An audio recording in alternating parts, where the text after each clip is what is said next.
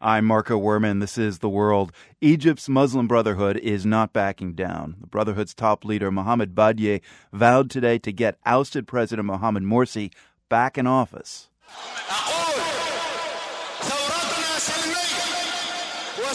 Speaking at a pro-Morsi rally attended by tens of thousands, Badieh called on the army to return to the people's side, and he declared that Egyptians will not accept military rule for another day. The World's Matthew Bell has been following the story for us and joins me now in the studio. Matthew, so defiant words today from the Muslim Brotherhood. Is there any real chance that deposed President Morsi might be returned to power? That seems pretty unlikely at this point, Marco. Egypt has a new interim president. He was sworn in yesterday. The army has shown itself to be the real force of political power at the end of the day in that country. It can rule with an iron fist if it wants to. But the Muslim Brotherhood, on the other hand, wants to show that it, too, has serious political cred. It's putting people on the street. It wants to show that it also has popular support and that it's a real player in Egyptian politics.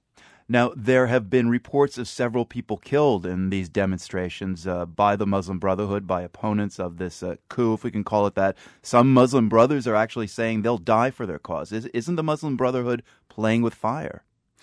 The group rhetorically continues to say that they are the true representatives of the democratic process in Egypt, that Mohamed Morsi was elected in the first free election in the country's history, and that they are protecting that spirit of the revolution and the spirit of democracy. They say, on the other hand, that they won't leave, that they've put thousands and thousands of people in the street and they're not going to leave until Morsi is reinstated.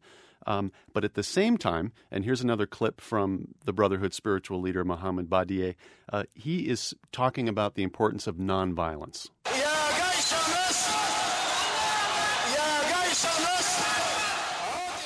So here Marco Badieh is saying that the revolution is peaceful and will remain peaceful. God willing, our peacefulness is stronger than the bullets. Our peacefulness is stronger than the tanks and the armored vehicles. But you can see real potential here for violence when you've got rival groups of protesters on the street along with the army. It's not clear how this plays out. Right. Well, does the Muslim Brotherhood understand the risks of this whole drama getting drawn out? We spoke today with someone from the Freedom and Justice Party, that's the Muslim Brotherhood's political wing, and asked that question precisely. His name is Amr Darag. He's a high-level official with the Brotherhood. He basically acknowledges that there is a real risk that this could spin out of control. Here's some of what he had to say. If people believe that when they used the ballot box, it didn't lead to what they wanted, they may opt to other violent acts. If the democratic path is not regained very quickly, this would be very serious. I don't want this to happen. I don't want things to turn violent. I don't want people to lose faith in democracy. Another thing Darag said, Marco, is that if this wasn't a military coup, he doesn't know what a military coup is. You had men in uniform deposing a democratically elected president, Mohamed Morsi. Now, Darag says he doesn't want his party's faithful or anyone in Egypt to lose faith in democracy, but the Muslim Brotherhood has to recognize that if they're no longer in power, if their president's been deposed, they did something to get themselves in this sticky situation. Do they understand that? Darag spoke to this as well. He said that the Muslim Brotherhood does have a long history. It's an 80-some-year-old organization that has deep traditions, but it's quite new to electoral politics, to democratic politics. He even said there's a learning curve.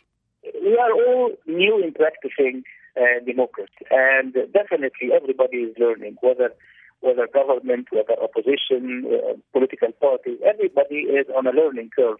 So that's about as close to an admission by Morsi's party that something went wrong when they were in office.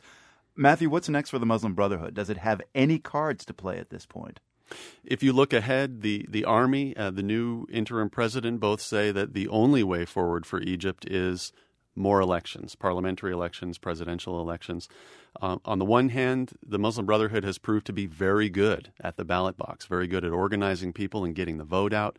The opposition groups have proven to be very bad at it. They just haven't been organized. They haven't been good at getting out the vote, getting support. Until those elections, more people in the streets, and we'll see how that goes. The World's Matthew Bell, thanks so much for the explanation. Thank you, Marco.